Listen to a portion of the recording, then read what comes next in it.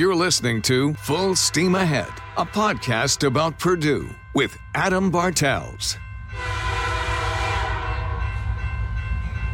When it comes to our Purdue football team, we're excited about this upcoming season. I think there are some, tremendous challenges we have ahead of us, a great schedule that we're looking forward to. Our guys have worked extremely hard to this point. We're looking forward to getting started here August 1st for our first game when we go to Nevada on a Friday night. That was Purdue football head coach Jeff Brohm in his opening statement at Big Ten Football Media Days this past week. Welcome to the Full Steam Ahead podcast, a podcast about Purdue. I'm your host, Adam Bartels. In this episode, we will recap what Coach Brohm and the players had to say at Big Ten Media Days about this upcoming season. To help me do that is my guest on the show from goldenblack.com, the publisher, Alan Karpick. Alan's been with Golden Black for 23 years. And it's my pleasure to have him on the show. You can follow Alan on Twitter at Alan Karpick or goldenblack.com on Twitter at goldenblackcom. All right, Alan, thanks for joining the Full Steam Ahead podcast. How are you doing today? I am doing well, Adam. Glad to be on and looking forward to talking Purdue football. It's that time of year. It's an exciting time. We're about a little less than 40 days away from kickoff. Going back to Big Ten Media Days last week, Coach Brohm started his press conference off talking about playing with more consistency and not beating themselves. I think we have to develop more consistency, figure out ways to play at a high level each and every week. Also, I think we beat ourselves a few times last year in some games. We got to play smarter. We got to do the small things to give ourselves a chance. How important do you think that is for this year's team from opening kickoff, especially considering the rough start they got off to last year? Well, and the rough start they got off to last year was because of those beating themselves, whether it be some penalties against Northwestern, a couple late hits. Certainly in the loss to Eastern Michigan was very much the same storyline. I think that Jeff Brohm is astute. First, he's an astute football coach, but he is secondly understands that the margin for error for Purdue is not big. It's razor thin, and you cannot beat yourselves. And I think that's as much as anything where Jeff Brohm is coming from when he's talking that way. Purdue has to have all of its energies focused in the right direction for it to be competitive on a game-by-game basis. And the players kind of alluded to that as well when they were being interviewed by the Big Ten Network guys, talking about, again, that consistency, not beating themselves, but also holding themselves accountable. And they even talked about every position is up for grab. Do you believe that? And how important is that they practice with that mentality? Well, I think that's been Jeff Brohm's MO in his 2+ seasons of being here. Is that you want guys to be confident, but not always comfortable. And I think that's where he's, in other words, comfortable that they're assuming that they're going to have that position locked down for the rest of their career if they start as a freshman. Now, I will say, I'm going to guess number 4, Rondale Moore, is going to have a good shot at being a starter this year. But being somewhat facetious, it is the way he manages. I think he manages trying to keep his guys confident, but also to keep them on edge. And nothing motivates folks like the bench, they say. And yet I don't think Jeff Brohm's the kind of guy that's a fire and brimstone guy with that. But the players know that they have to be accountable. And I think that's been a challenge at times. Maybe washing out some of the ills before Jeff Brohm got here, some of these late hit penalties and things that cost Purdue early on last year, kind of reared its ugly head after Jeff Brohm's first year in 2017, where that wasn't as much of an issue. So, I think Jeff Brohm knows what he has to do as a football coach, and accountability is one of them. And I think keeping his players operating at maximum efficiency and also maximum passion is an important, if not essential, part of what he has to do for Purdue's program to move forward. Yeah, and typically a lot of that accountability not only comes from coaches, but the older players as well. Not a lot of seniors on this year's squad. I think only 8, if I counted correctly. This is what Coach Brohm had to say about that. I do think you'd always like to have a veteran team and a veteran leadership and guys that have seen the field a lot. But, it is what it is. I think we'll have a good mix. Those guys, those seniors will lead well, and they will be on the field. And these other guys just have to come ready to play. And I think between spring practice, summer repetitions, fall camp, we got to do a great job as coaches getting those guys ready to play. But we'll be young, but, I think we've got to play confident. We still got to expect a win. We've still got to go out there and, take the field knowing that if we play our best, we can have a chance to win. And I think our guys have done a good job to this point. And as coaches, we've got to get them ready to play. Alan, have you ever seen a football squad with this few seniors? And if so, how will and can that impact a team? Well, it's been a while. I think there may have been some of the Tiller era, a couple of years where they had small classes. And that's a kind of a situation where, again, Jeff Brohm has tried to balance out his roster. That's been an important part of things, even in his third season here. The good thing is he's got some good leaders in that class. There just aren't a lot of them, certainly, and guys with experience. Marcus Bailey is the guy that you look at from the get-go that is a guy that has been there, has been through the good and the bad. He's had to deal with injuries, all those factors. That's the kind of guy that you want. Even Elijah Sindelar, who's technically a fifth-year senior who will get a 6-year of eligibility if he chooses to use it, also has been through the wars. He's mature. He's already graduated with an engineering degree from college. So Jeff Brohm has leadership to work with. He just doesn't have numbers. But I also think that he understands that isn't. You'd rather, as long as you have a few guys that you can trust to deliver what you need to be delivered from a leadership standpoint, you can be in good shape.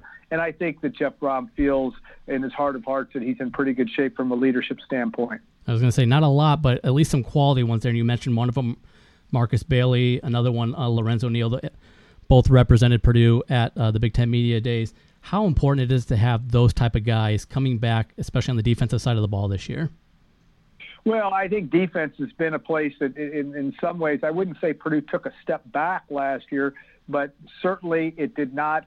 It struggled defensively. If you look at the statistics against the pass, Purdue one of the worst in the Big Ten in that category. Its inability to get a consistent pass rush has been a problem, really going all the way back for Purdue football to the days of Ryan Kerrigan, if you want to get technical, back to 2010. So, he's he knows.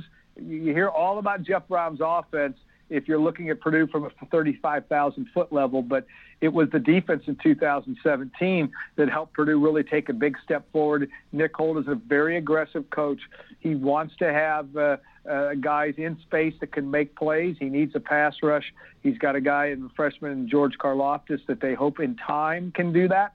But it still is a work in progress, and yet the defense has to set the tone to some extent with how this football team will play. And Nick Holt plays one way aggressively, and that has been Purdue's MO throughout his time. The challenge has been, Adam, is that Purdue wasn't as good at times last year. Certainly the Minnesota game, certainly the Auburn game. There were reasons for that, injuries being one, and that certainly told the tale.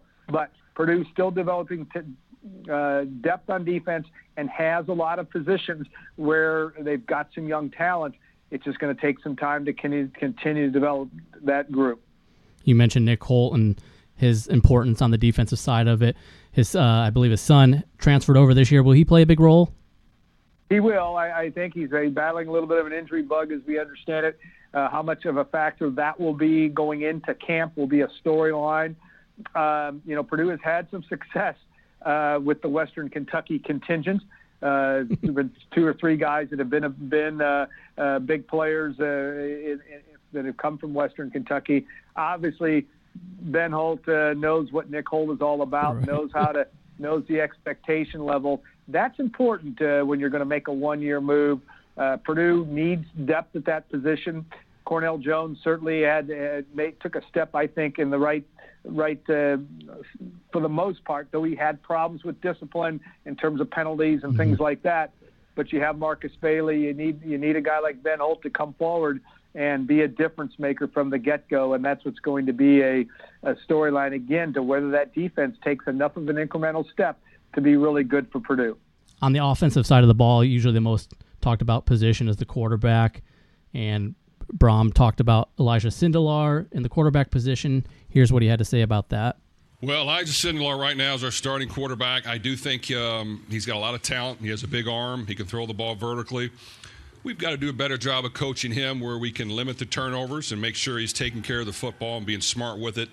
And while we're taking our chances to throw it downfield, he's doing his part of limiting interceptions and turnovers and being smart with the football. But, he's gotten better. He works hard. He's a good leader. He has had some injury issues, so we've got to keep him healthy. And I think, we've got to manage what we do with him in practice and make sure that he's getting to the game fresh and ready to go and healthy for the game. With that said, you've always got to have backups ready. And Jack Plummer is a young quarterback we think has a bright future. Just hadn't seen the field, but he's getting better every week. He has to be ready to play. And then Aiden O'Connell really is our next guy up right now. And, those three guys have done a good job to this point, and we feel confident that if they're in the game, we can have a chance to win. So clearly Brom names Sindelar the starter, but he doesn't hesitate to mention the backups as well. What do you take from that? Well, I think a couple things. You have a guy coming off an injury, even though he's had, and he's still coming off an ACL, that he suffered at the end of 2017 and played 3 very, very good games on that no ACL. Then came in last year and threw 3 picks in the first game. Got injured after that. That was all a factor. And I think they know what to expect from Elijah Sindelar. But again, good isn't probably good enough. You need to be really good or great in this offense. You need a guy that you can trust to not throw interceptions, limit turnovers, all those factors. And I think they have a lot of trust in Elijah Sindelar's arm and in the fact that he's been around the program and his maturity level, but he's got to do it on the field. Also, I think all coaches in today's college football world, the way that quarterbacks get hit anymore, and I'm not saying Sindelar is going to be running all over the place, but you better have a backup ready. Purdue's had to use the backup every year that Jeff Brom has been there, and pretty much every year that I can remember in the last dozen or so, the backup has played, probably going all the way back to Curtis Painter, where Curtis took a lot of the snaps up till his senior year. So that is a storyline, and maybe Joey Elliott in 2009. But my point is, Jack Plummer is going to have to be ready. He is yet to throw a pass in a college game. That's going to be a storyline, too, we'll be watching closely, because you could almost guarantee that there's going to be a time in 2019 that Jack Plummer is going to have to come in and maybe have to produce. And that will be a storyline again. Can Purdue make that incremental jump as a football team in 2019? You've probably seen Jack Plummer practice or scrimmage more than I have. What do you make of him, and who would you compare him to that Purdue folks might be familiar with? That's a good question. We certainly saw him a lot in the spring game last year, and he got a lot of reps in spring practice. He's got a good arm. He is relatively mobile. I think physically he's still got some work to do. He's still relatively young, so that part I think is important in his development. You never know. The thing that's hard to know when you watch him in practice and in the spring game is exactly is he doing exactly what the coach is wanting to do? Can he take what instruction and utilize that and perform what they want? That's a hard thing for those of us to really be able to discern. He's a very intelligent guy. They liked him so much in recruiting. I think they like him very much down the road. But until he gets into a game and produces that comfort level, there's going to be some anxiety until that happens. And how well both the coaching staff and Jack deal with that anxiety, so to speak, is going to tell the tale on how well this program does in 2019. Because again, you can bet money that that quarterback's going to get some serious some playing time at some point in time during the season. And one guy you briefly mentioned earlier that was the third player at Big Ten Media Days, Rondale Moore, was a guy who was relied upon heavily as a freshman last year. Brom was asked multiple times about him at Big Ten Media Days. One, on expectations. Well, Rondale's a guy we don't have to worry about. I think he'll handle it great. He's exceeded our expectations, and our expectations were high from the get-go. He's somebody that when the lights come on, it doesn't faze him one bit. And he's a special talent. He works extremely hard off the field. He's a great student. And we're going to give him the ball. So however we got to do it, we're going to find ways to get that done. I know teams are going to key on him. So, will he put up the numbers he had last year? I'm not for sure. But we're going to try to get it done for him. But he's unselfish as well. He wants to win. But he does know that he has to make plays for us, and he has to stay healthy for us to have the best chance to succeed. But he has put on a little bit of weight. He's a little bit stronger, which he's always been fast. But he just works extremely hard in practice. He gives great effort. He goes full speed all the time, and I think he'll have another tremendous year. And also on his usage. Obviously, he's going to line up in the slot for us most of the time, and we've got to get him the ball in that position. But he'll line up wide. We'll put him in the backfield. We'll use him on some jet sweep stuff. I think we've got to do a better job of giving him space and room in the return game. I think we didn't do our best job at that last year, and I think he can be very dynamic if we set up some things to take advantage of his ability. But, you got to get others involved, and they've got to make plays. But he is someone that will be moved around, and as coaches, we've got to be creative and make sure that we're doing that. And, that's the fun part about coaching is when you have a special talent, figuring out ways to get him the ball at a lot of different positions. And mentally, he can handle it all. And he studies, and he puts in the time. And like I said, we're excited to see him play this year. Alan, talk about both those factors and how they may impact Moore and the team this year. Well, and Jeff Brohm certainly talked about the fact that he said that, I don't have to worry about Rondale Moore in terms of what he's going to bring to the field every day, in terms of work ethic. You talk about leadership. He's a sophomore, and he's very quiet, but he's a leader because kids want to follow. He's almost an icon as a sophomore. The only player in the history of the Big Ten to be a consensus All-American as a true freshman. That's an amazing statistic. So amazing fact. So Rondale's got that ability to lead. He has the ability to the work ethic, and he's got all the skill to make him an All-American, if not Heisman Trophy candidate. So, I think they got to figure out a way. They want to utilize him. I think you're going to see more of him. Jeff Brohm talked about it in the return game. You would think that Rondale Moore would be a natural to return a kick for a touchdown at some point in time. And yet, injuries were a part of his situation. He's physically bulked up a little bit. That's good. But he was hurt a lot in the second half of the season. He played through it and still produced at high levels. But how other teams defend him, what they choose to do to slow him down, will be a storyline this year. But yet Purdue also has a very young, but on paper, very, very talented group of young freshman receivers. And that will also be an interesting storyline to watch how they complement with an E, how they complement Rondale Moore and what he's supposed to get done. You kind of just led into my next thing. Brohm talked at length about the youth and the number of freshmen, including true freshmen, that will be counted on this year.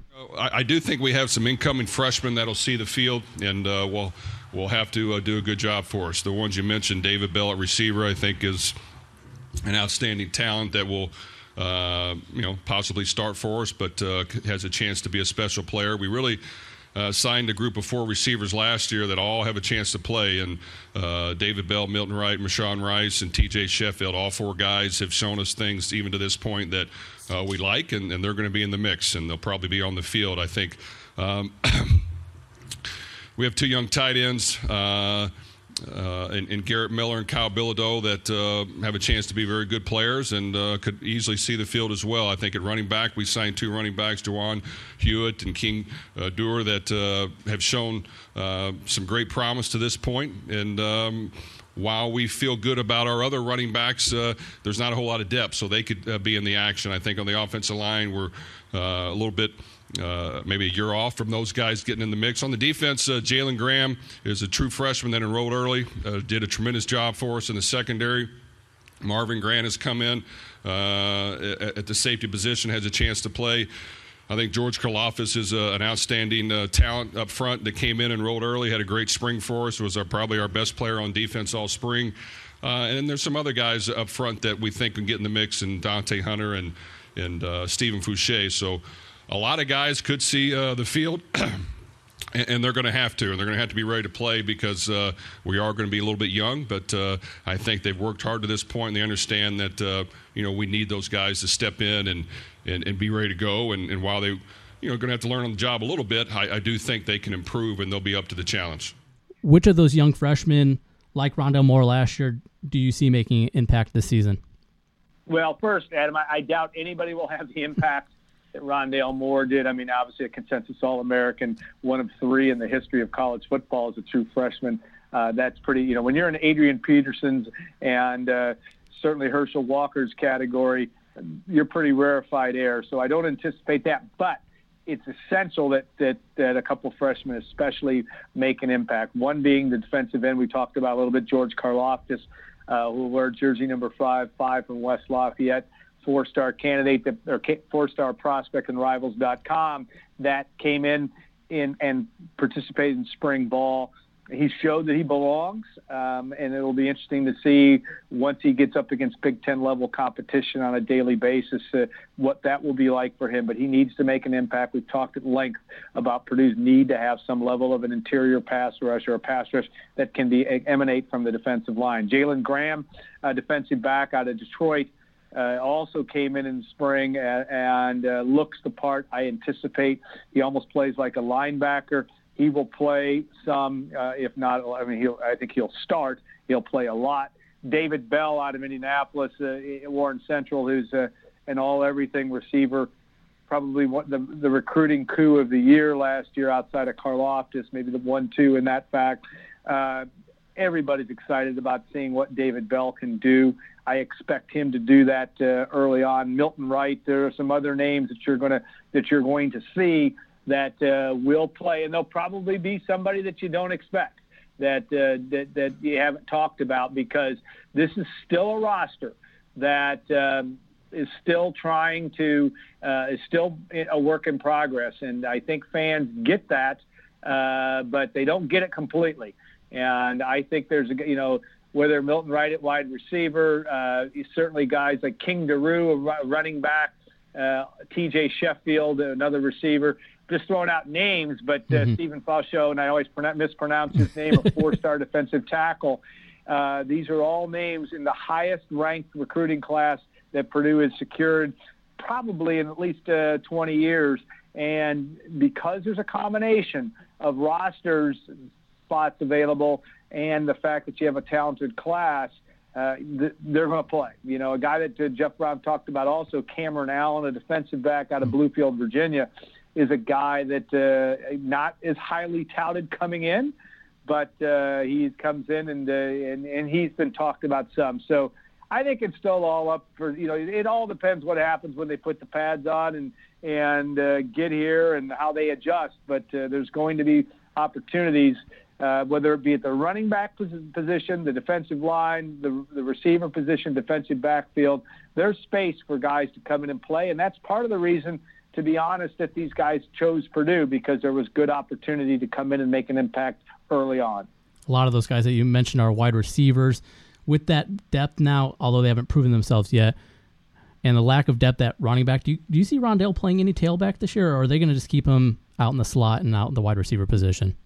Well, I think you'll see him get the ball where he may get, and you had a few of those last year where it's counted as a rush as opposed to a pass, whether that be when he comes in motion, and they want the ball in his hands. I mean, there isn't any question about that. And I think for the most part last year, the more they did that, the better off they were. So I think Jeff Brom is innovative. We've seen that in 2 years.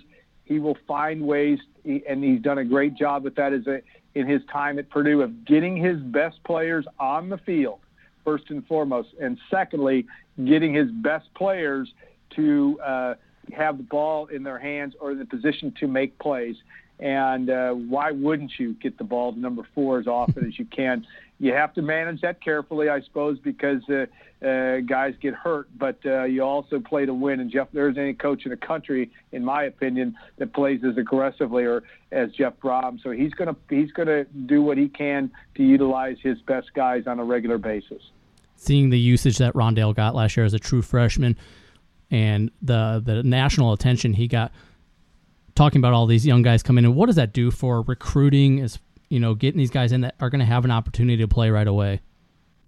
Well, I think Rondale Moore, and in what he did on the field, capturing the imagination of the entire country, really, in that game against Ohio State. I mean, obviously it was a lot to do with Tyler Trent, et cetera. But then when you got to watching the football game, he made a Heisman Trophy moment as a freshman, and with his touchdown in the fourth quarter, I know it wasn't quite time for him to win the Heisman. It may never be time for him to win the Heisman, but he had that type of moment. And that captures the imagination of kids all around the country. I think Purdue's done an excellent job internally. They've got great young assistant, I don't know, not all young, but aggressive assistant coaches. They've done a good job, I also think, of building the brand at the university from a social media standpoint. And you tie in things like Carson Edwards and Matt Painter's near run to the Final Four last year.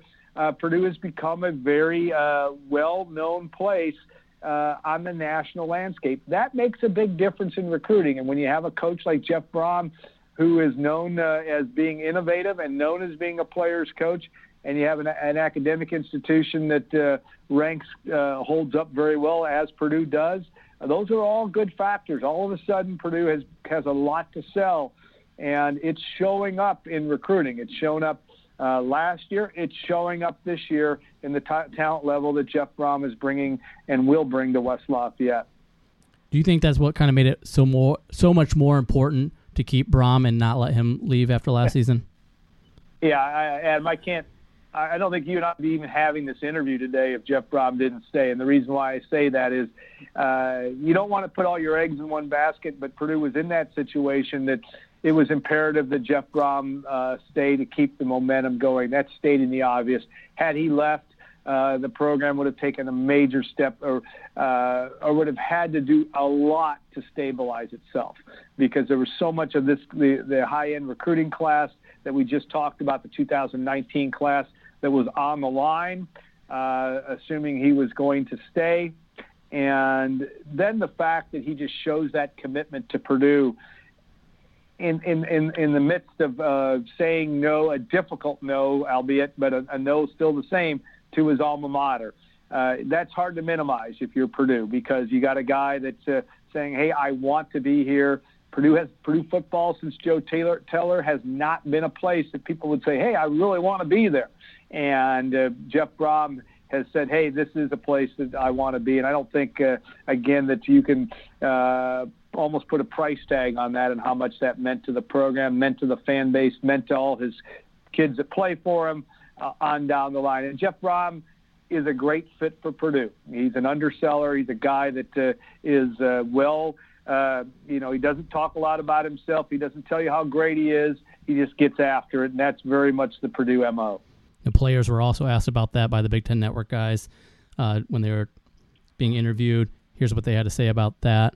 Like I tell everyone else, Coach Brohm is a great guy first and foremost before he's a football coach. So, while all of us were worried and things of that sort and kept refreshing social media to see what we were going to find out, he kept us in the loop. And how he did that was through team meetings. So after workouts and things of that sort, we'd have team meetings and he'd let us know what was going on despite what was being said on social media. So you guys felt comfortable? Did you ever wonder, Lorenzo, was he going to leave? I don't think you wonder as much as you go on Twitter, you go on Instagram, and you see all this stuff, but at the same time, you talk to him and it's not going on. So it was a little bit irritating, I want to say, just because, you have people walking up to you on the street like, hey, we heard this and we heard that, and you're like, well, I talked to my coach, so I know what's going on. Right. Was it distracting in any way, Marcus, for you, like the fact that there was all this chatter surrounding him? No, I don't think it was distracting. Like both these guys touched on, Brohm was very transparent through the process, team meetings and everything. He told us that he was staying, and I believed him. He's a man of his word, and he proved that to be true. I don't think that distracted us. I think we had our mindset on the game ahead of us. Do you think this is something they're going to have to deal with every year, or do you think after saying no to Louisville, it's kind of more solidified and Purdue fans can feel comfortable that he's at Purdue for the long term? Well, I think that because it was Louisville, it was a different situation. I mean, all bets were almost off in terms of the job opportunity. Nobody expected at Purdue that Bobby Petrino would lose that job in a year and go from where he went to getting fired. That is the world of college football today. So you never say never, but I really believe that Jeff Brohm will be at Purdue for a period of time, and by that period of time, he's got a son that's going into his freshman year in high school. He's the Where's Waldo of college football, in all honesty.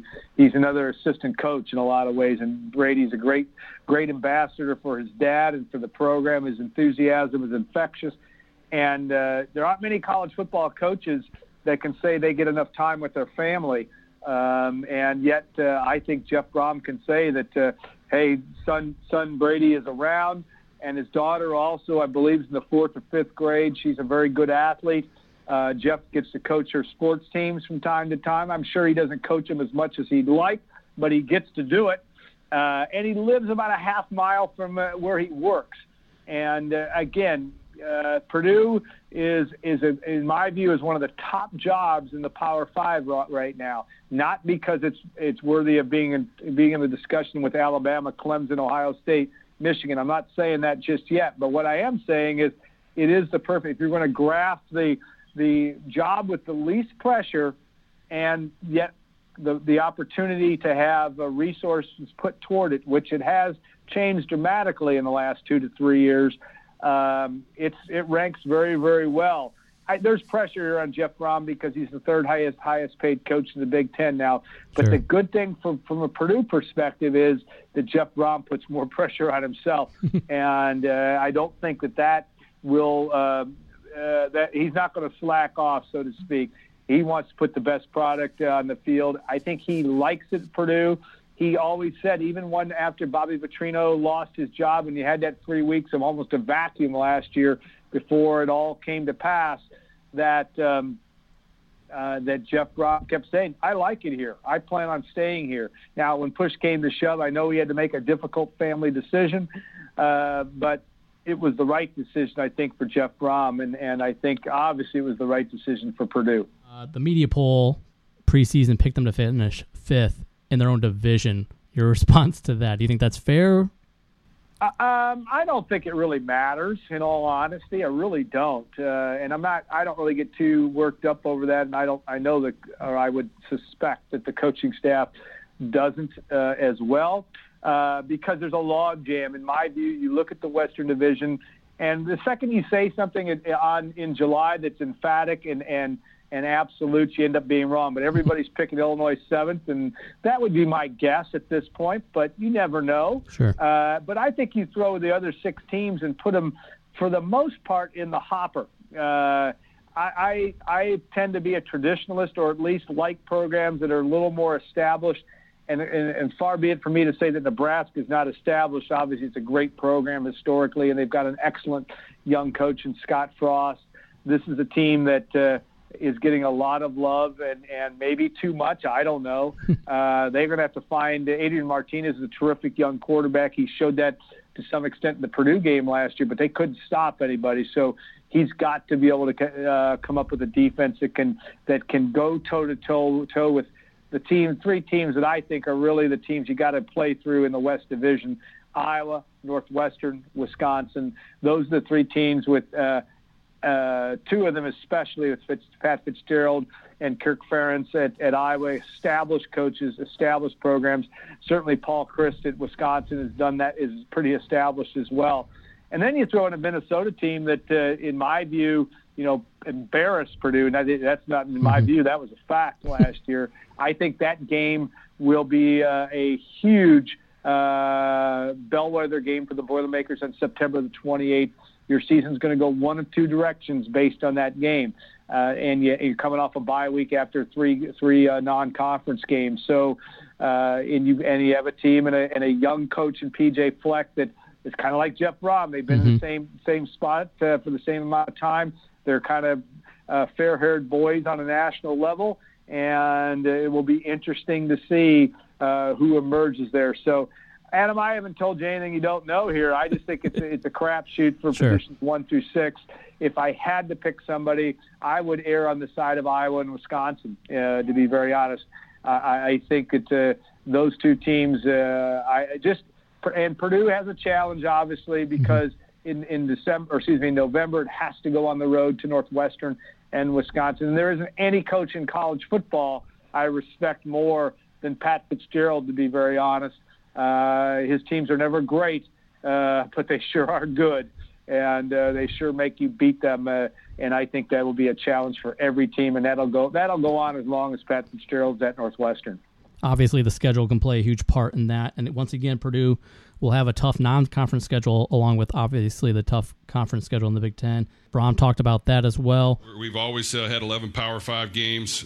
We're excited about our schedule. We do like to schedule the best opponents we can, and us opening up at Nevada will be a tough contest, and then we come back and have Vanderbilt at home, an SEC team, and TCU at home, one of the better teams in the Big 12, and then we start our conference play. So sometimes those games make it tough where you got to figure out a way to win a few of those, but getting in and ready for Big Ten play, I do think in the long haul we've had some success. The first year we found a way to beat Missouri pretty handily. We were close against Louisville, had a chance to win. This past year, found a way to beat Boston College when they were undefeated. We're close against Missouri as well. So those games, I think, can help your team get prepared for good competition, and that's the way we want to do it. And I think our fans want to see great competition come in the stadium, and we want to continue to provide that. Your thoughts on the schedule? Well, I think it's a very balanced schedule, meaning that there aren't. It's funny because last year you said, well, there are games that Purdue can't win. One of them was against Ohio State at home. No way that Purdue's. You look at it from a July 22nd perspective or 23rd perspective, and you say, oh, from last year I'm talking about. Oh, you're not going to beat Ohio State. Well, they did. Purdue did beat them. So maybe I'm an old man, Adam. So I tend to not look at things and say at age 59 that anything is guaranteed. I'm scared. If I'm Purdue, I'm concerned about playing Nevada in Reno at 6:30 at night Pacific time in your first game of the year in altitude. You better be ready to go. And yet Vandy and TCU at home are games Purdue can and probably should win. But they're both programs that have taken steps. Gary Patterson's one of the best coaches in the country. And then you go to the Big Ten. Obviously we talked about the Minnesota game on September 28th. But then you go to Penn State. Again, a team that is the blue blood-ish program, maybe the only truly blue blood program that Purdue will play this year, and it's on the road. You're going to have a hard time beating Penn State at Penn State, but then you got to come back and play Iowa.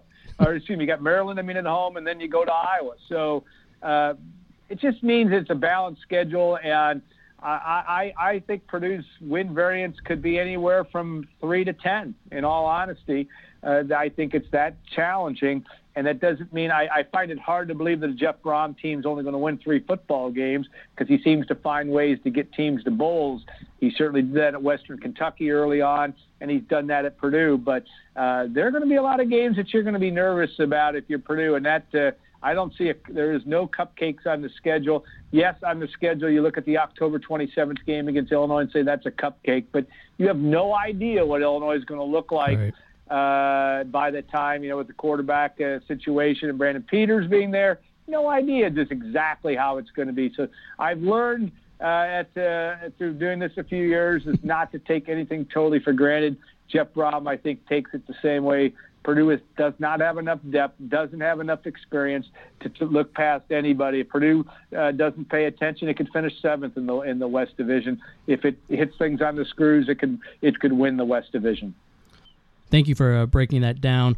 Want to wrap this up with, I'd be remiss if I didn't mention Tyler Trent and his impact on the team. The Big Ten Network guys asked both Coach Brom and the players about Tyler Trent. I want to play those interviews in their entirety. Well, he was amazing. To be quite honest, he was the only one that predicted the Ohio State victory, including the head coach. So he had more gall than I did and was smarter than I was. But you know what? To see a young man go through the things he did, to have that smile on his face, that great spirit that he had, the tremendous attitude, to want to continue to achieve things in life, brought inspiration to us as a team first. And then, of course, after that game, the whole entire nation knew about it. So I think it was great for him to see. It brought life to him to see so many people support him and helped his family. And we want to make sure we do our part to continue to include his family and let them know that he'll always be a team captain for us. Yeah. R.I.P. to Tyler, man. He was an amazing individual to start off with. I had the opportunity to go see him twice with some of the fellow captains, And I think he just gives you some great perspective on how to be grateful and be appreciative, because you see what he's going through, and he's able to stay positive and be uplifting and do something so great that he was able to do and have such a big impact. And that just inspires me and motivates me. I know it's motivated a bunch of the guys on our team too, and that was evident throughout last year. Lorenzo? Yeah, I think what happened for us with Tyler was one of those people that hit really close to home, because there are people like Tyler to this day who are still fighting for their lives and trying to wake up every morning and be as strong as they can for the people around them and for themselves. And I think for us it was really important to see that, some of that close to home, and kind of understand that. And we took that, like Marcus said, and put it in our lives. And you're like, well, if he's going through this and he's suffering just to wake up in the morning and try to be as normal as he can be, then what is us working and doing our best in this football team in comparison? Rondell? And yeah, for me, Tyler and I, we really had a personal relationship. So after the Ohio State game, we had exchanged numbers, and from there our relationship took off. You know, it was more so that he wasn't just Tyler Trent anymore, he was a friend. And, you know, I can't say enough about him, you know, but just to piggyback off of what Lorenzo and Marcus said, you know, he really puts into perspective, like, waking up every day is not something we should take for granted, and we should be really appreciative of the things we do get to do. Alan, from your perspective, talk about the impact that you saw Tyler had on this program last year and perhaps will continue to have moving forward. Well, I think anybody that was in that locker room in October when Purdue beat Ohio State and saw what transpired there. But the interesting thing about that is the Tyler Trent story goes back to a year earlier, and the fact that I think everybody knew what the result was going to be in terms of Tyler's health, but I think that the courage that Tyler showed and the impact it had on not just this football team, but the entire university, and really and obviously in the entire country, if not world, is palpable. And I think it stays with Purdue for a long time, if not forever, because it's hard to minimize again what he meant and what he is. He became the fabric of Purdue football, and you don't get that very often, where you're taken all the way down to your complete the ground, so to speak, from an emotional standpoint, and having to deal with that. But the strength that Tyler showed, and the fact that he had an impact on not only Jeff Brom, but every player in that locker room, and that also transcends sports. It becomes much more important. Yes, I know they have paid permanent tribute to Tyler with a gate at the stadium, but Tyler's legacy will live on because of the impact he made. And again, Purdue in its own difficult but yet important way benefits from that. It benefits it from a football program. It benefits it from the Purdue Center for Cancer Research and all the research and money that's come in because people believe in Tyler and believed in what Tyler was trying to do and the importance of research. All those things tie together very, very much. And while the difficult and the tragedy of all that, there is something good and a legacy that came from all that. And I think that that is a thing where hopefully none of us will ever outlive that part of it, because it will be with Purdue fans and anybody that experienced that situation from now to the end of their life. Truly an inspiration to us all that I think will never be forgotten. Alan, thank you so much for your time on joining the podcast. I really appreciate it. If our listeners want to find out more in-depth coverage on the Big Ten Media Days or just Purdue football or Purdue sports in general, the website is goldandblack.com. What can they find on that page? And are articles free? Is there a subscription? Kind of explain how that works. Well, about 80% of our articles are free, but and we've got a very dynamic, very fortunate to work with two great people, in Tom Dienhart and Brian Newbert. We do four things at Gold and Black, really. We try to focus on football, men's basketball, football recruiting, men's basketball recruiting. Those are the four things you're going to get, but you also get the opportunity to talk about Purdue sports in our premium message board, and that's really where the fun starts and where the interest is. It's our community. We're very lucky to have been in business for 29 years, been on the internet for for 22 of those 29 years. So we've been lucky to have a good following. We like to interact with our readers. But we also, if you're not a subscriber, you can subscribe on the site, but you don't have to be. We also have free message boards. We have Facebook pages. We have a very large Twitter following. But if you want to be part of the conversation, you need to consider a free trial subscription as well. You won't be sorry. We've been very fortunate to have had a lot of growth in our subscription base, and that's been a big part of our story at goldandblack.com. Alan, that's great. Definitely some great content on the site you want to check out, especially for a nerd like me who likes to follow the recruiting process. There's a lot of in-depth stuff on recruiting there, so go check it out, goldandblack.com. Alan, thanks again for your time. I appreciate it. All right, thanks so much, Adam. Thanks so much for having me on. It was my pleasure to have Alan Karpik on the show and appreciate his expertise and in-depth analysis and breaking down the Big Ten Media Days and what to expect this upcoming season. Again, if you want to follow Alan on Twitter, it is at Alan Karpik. Or if you want to follow goldandblack.com on Twitter, it is at goldandblack.com. Also want to say thanks to the Big Ten Network for providing the audio for this podcast. All clips you heard from the press conference from Brohm or the players was courtesy of the Big Ten Network, so my thanks to them as well. A reminder, you can follow the Full Steam Ahead podcast on Twitter at FullSteamPod. You can also listen, like, rate, and review the podcast on Apple Podcasts, Spotify, Google Play, and Stitcher. Thanks again for listening to the Full Steam Ahead podcast. Until next time, I'm Adam Bartels.